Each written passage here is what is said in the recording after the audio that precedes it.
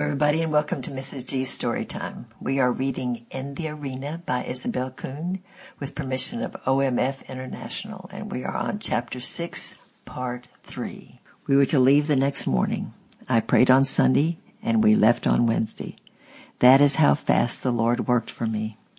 However, we were no sooner out of sight of Lisieux City that our driver changed his manners towards us. All the smiles left, and he became nasty.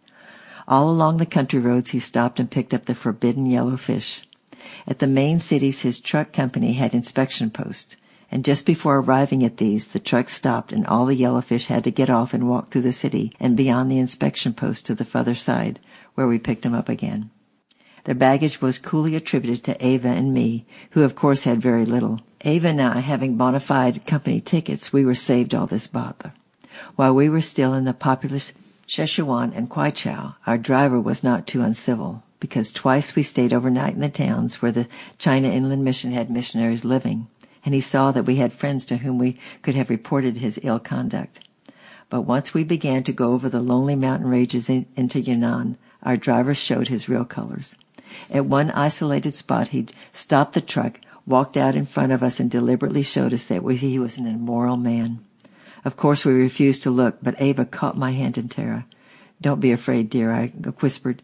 "The Lord is with us, and in my heart the Lord promised, I will watch over you wherever you go, and this is one of all those places." But now I knew that we had an unclean as well as unprincipled man to deal with. I feared most for little Ava, and never let her out of my sight. The driver became nastier and nastier to me, snapping savagely at any chance to order us around. When at length we pulled out of Kwaichow, where the skies were overcast all the way, and crossed the boundary into Yunnan, the sun burst forth in a golden glory, lighting up the green of the beautiful mountain tops. "Now I know," I said to Ava, "why they named our province South of the Clouds. We are south of cloudy Kwaichow, and in my heart was a burst of joy to be back again in the same province, at least with John and the Lisieux. But our worst trial lay ahead. From Keating we hoped to make Kunming in one day. But that morning as we gathered before those 3 trucks it was raining. Some Chinese women appeared on the scene. Yellowfish? No. Free passengers, friends of the drivers. To my astonishment my driver came up and said with a nasty look, "You're to get into the truck number 2. There's no room for her," indicating Ava. "She can ride up in the back of my truck." "I am very sorry," I replied politely but firmly, "but we cannot separate. And Miss Ting must have a cab seat. We have paid for cab seats."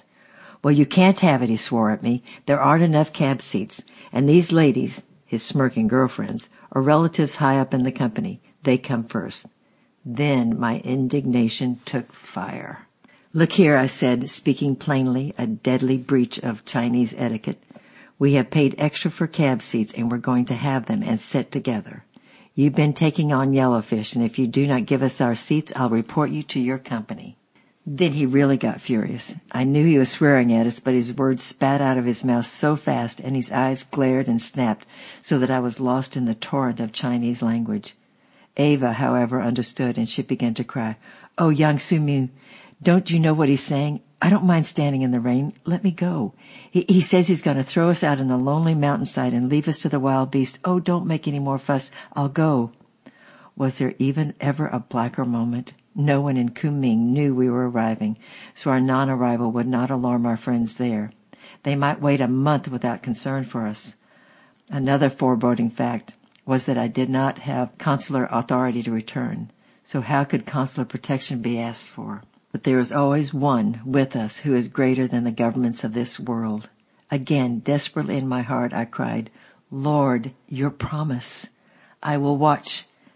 I had not time to finish the verse before a hand plucked my sleeve from behind and a Chinese voice whispered hoarsely, "Get into my cab, quick, both of you." He whirled around, sprang into the cab of the second truck, and the driver shot into place behind the wheel, raced his motor, and off we sped, leaving my driver still swearing and trembling with rage. We were now at a much older truck, one that had broken down several times during the trip.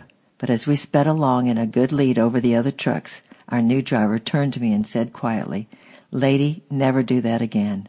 Next time you travel the Burma Road, you travel yellowfish." All day long we kept in the lead and out of sight of the other trucks, and all day I prayed that this old truck would not break down again, and it did not. Another Chinese woman was with us so that Ava had to sit on my knee, or partially so. But our driver was very courteous and drove us right up to the Harrisons' door. Luckily our baggage had been placed on his truck. We were safe. I will watch over you. And he had watched over us. He had never promised that we would not have trials, though. Dave Harrison gave us a resounding welcome, and soon Ava was back in her old place making us tasty meals. A letter from Mary Zimmerman was waiting for me.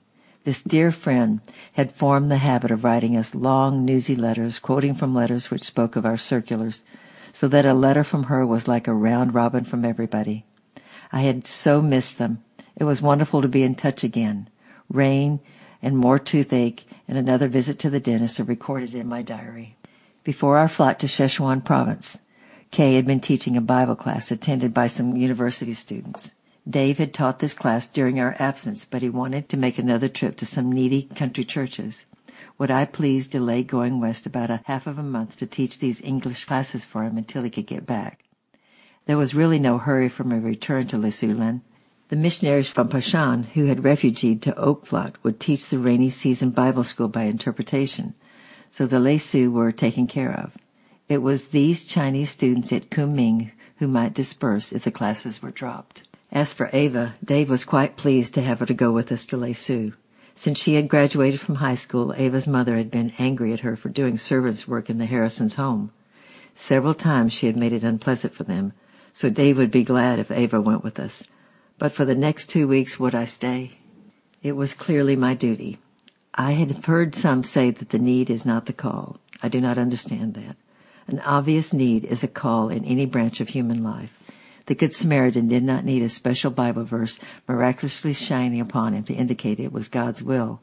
He helped the poor fellow who had fallen among thieves. Where common sense clearly points out duty, there is the voice of God. We do not need any other, provided a higher duty is not claiming us. For a mother to cast aside her own child in order to go and care for a neighbor's would not be God's will. She owes a higher duty to the human soul which she herself has brought into existence. Apart from that, the need is the call. I did not want to stay in Kunming. I wanted to get to John as soon as possible. I was desperately longing for one of my own to put his arms around me and comfort me. But dearer than any human love is the Master's, and I could not grieve him by disobedience. So I consented to stay, and Dave joyfully went on his trip. The students' class began to grow. One day I was asked if I would not teach a second Bible class.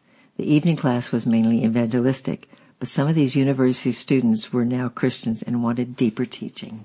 One tall young Manchurian, Jack, was especially eager. When the Japanese conquered Manchuria, Jack's school had evacuated, and he with it. He had married in his early teens, and when he fled Manchuria, he had a little daughter 2 years old. As the Japanese advanced, his college fled before them, until finally they had reached Kunming. During the first few years away from home, Jack had corresponded with his wife. But for some years now he had received no word from her at all. He did not know if she and the little girl were alive or dead. At Kunming, Jack had heard of Mrs. Harrison's English classes and had started to attend. Here he met the Savior and gave his life wholeheartedly to Jesus Christ. Jack was really born again and hungry for a deeper life with the Lord.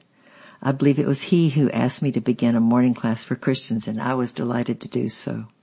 By July the 7th, my diary records, I was teaching 3 classes, and one young man had accepted Christ as his Savior. But when Dave came back from his trip and could take over the classes, I felt released. Then the Lord worked for us. A friend's ambulance unit, British, was driving to Tali, and they offered to take Ava and me with them. Oh, how grateful I was that we need not travel that stretch of Burma Road on a Chinese truck. It was still the rainy season, and we needed cover. We left Kunming on July the 15th. Jack came down to see us off, expressing deep thanks and saying he had been very much helped. The FAU truck was delayed several hours, but Jack waited all that long time with us to make sure we got off safely. I never could forget that kindness, and we corresponded a bit from then on. I'd like to digress a moment to tell more of Jack. As soon as he was saved, he became burdened for his wife and her need to know the Savior if she were still alive. He had not seen her for 10 years then, and the ordinary Chinese would have laughed at the thought of loyalty to her under such circumstances. It was a good Chinese custom for a man to have a concubine to travel around with him, while the legal wife was left at home. Jack was tall, good-looking, and personable. He was not even sure his wife was alive. Why be so finicky? The only reason was the command of his Lord and Master, Jesus Christ. 7 more years of silence passed. Still, Jack was clean and single. By that time, he was an ordained Episcopal clergyman and had friends who were willing to send him to America for further training. That was, to any Chinese, a tremendous temptation. Study in America was the acclamy of good fortune to the young Chinese of those days, and Jack was human enough to feel the pull of it. He wrote to me about it and asked prayer for guidance. I would love to go to America, he said, but somehow I cannot go away from the burden of my wife and family. It is 17 years since I have seen them last. My little 2-year-old girl would be a young woman of 19 now. I feel I should try to go and find them. Please pray for me, Mrs. Kuhn, that the temptations of this world would not sway me, but that I may do only the will of the Lord Jesus. A few months later, another letter, dated from Peking. By this time, the communists were in control of Manchuria. I do not have the original letter, but in substance it ran thus. Dear Mrs. Kuhn, I decided to do the will of the Lord and go in search of my family. I resigned my position in Yunnan and came here hoping to get information as to how I might gain entrance into Manchuria. I found I could get a seat on a plane tomorrow, but it is a very dangerous procedure for a Christian to try to do this, and I am afraid. Oh, pray for me that my faith may not fail. I looked up the Christian family in this city whose address you gave me. They were very kind to me and asked me to supper. But oh, Mrs. Kuhn, why is it that so few Christians ask to have prayer with me? I fly in tomorrow. If it is possible, I will write to you from there. If you never hear from me again, you will know that it is only because communication with you was not possible. Then followed silence for 3 long years. Then through a very roundabout way, Kay received a message. I have found my family.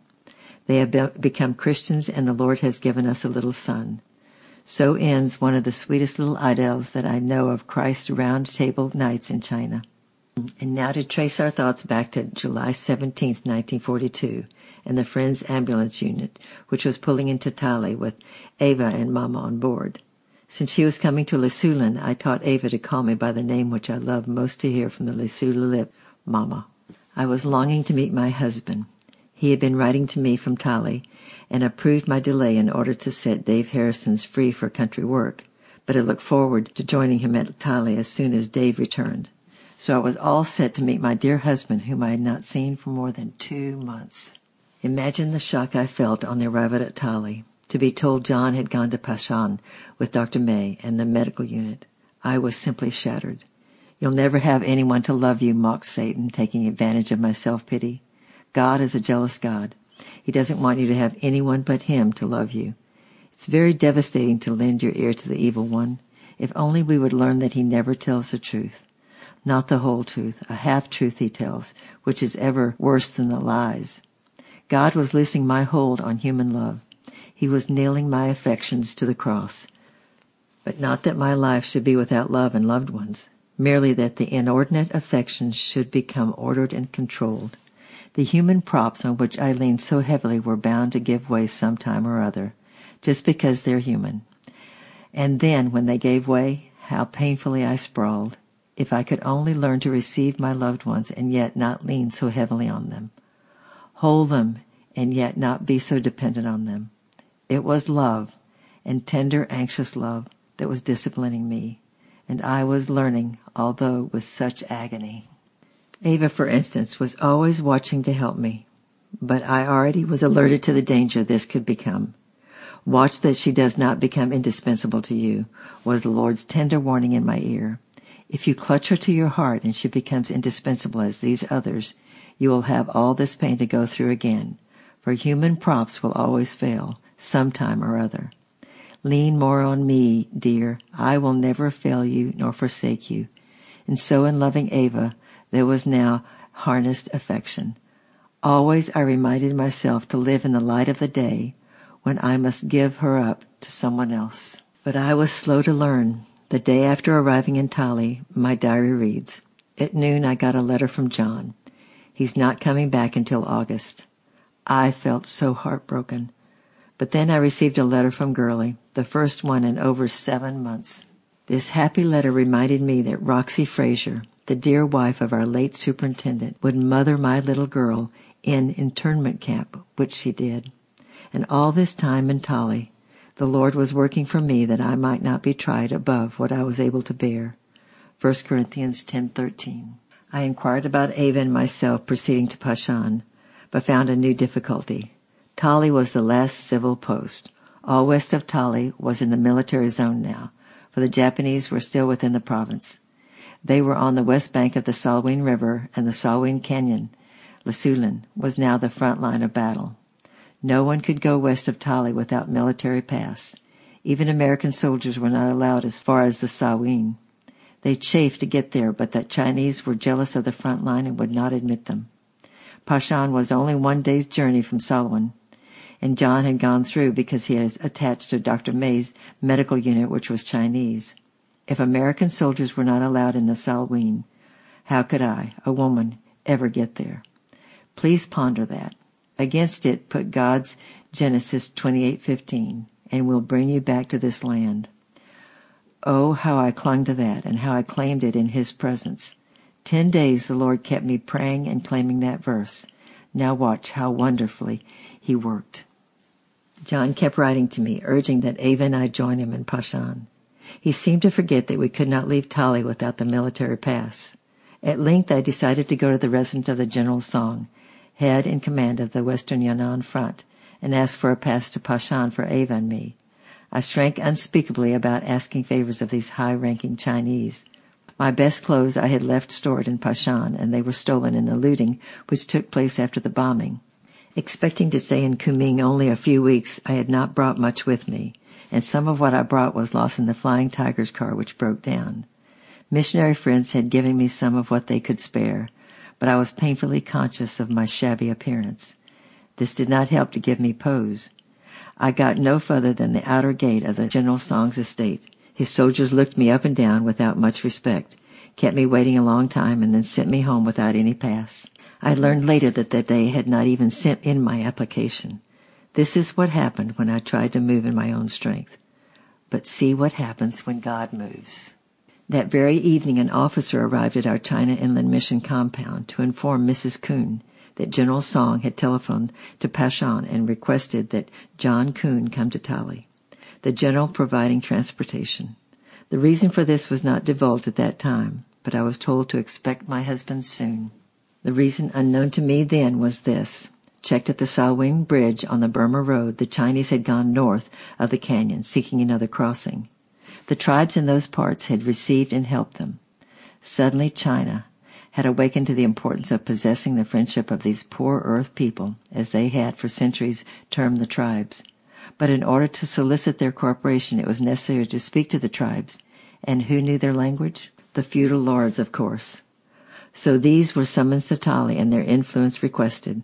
It was very soon evident they were utterly undependable, that they would sell their tribes to the highest bidder. Was there no one else who spoke Lisu?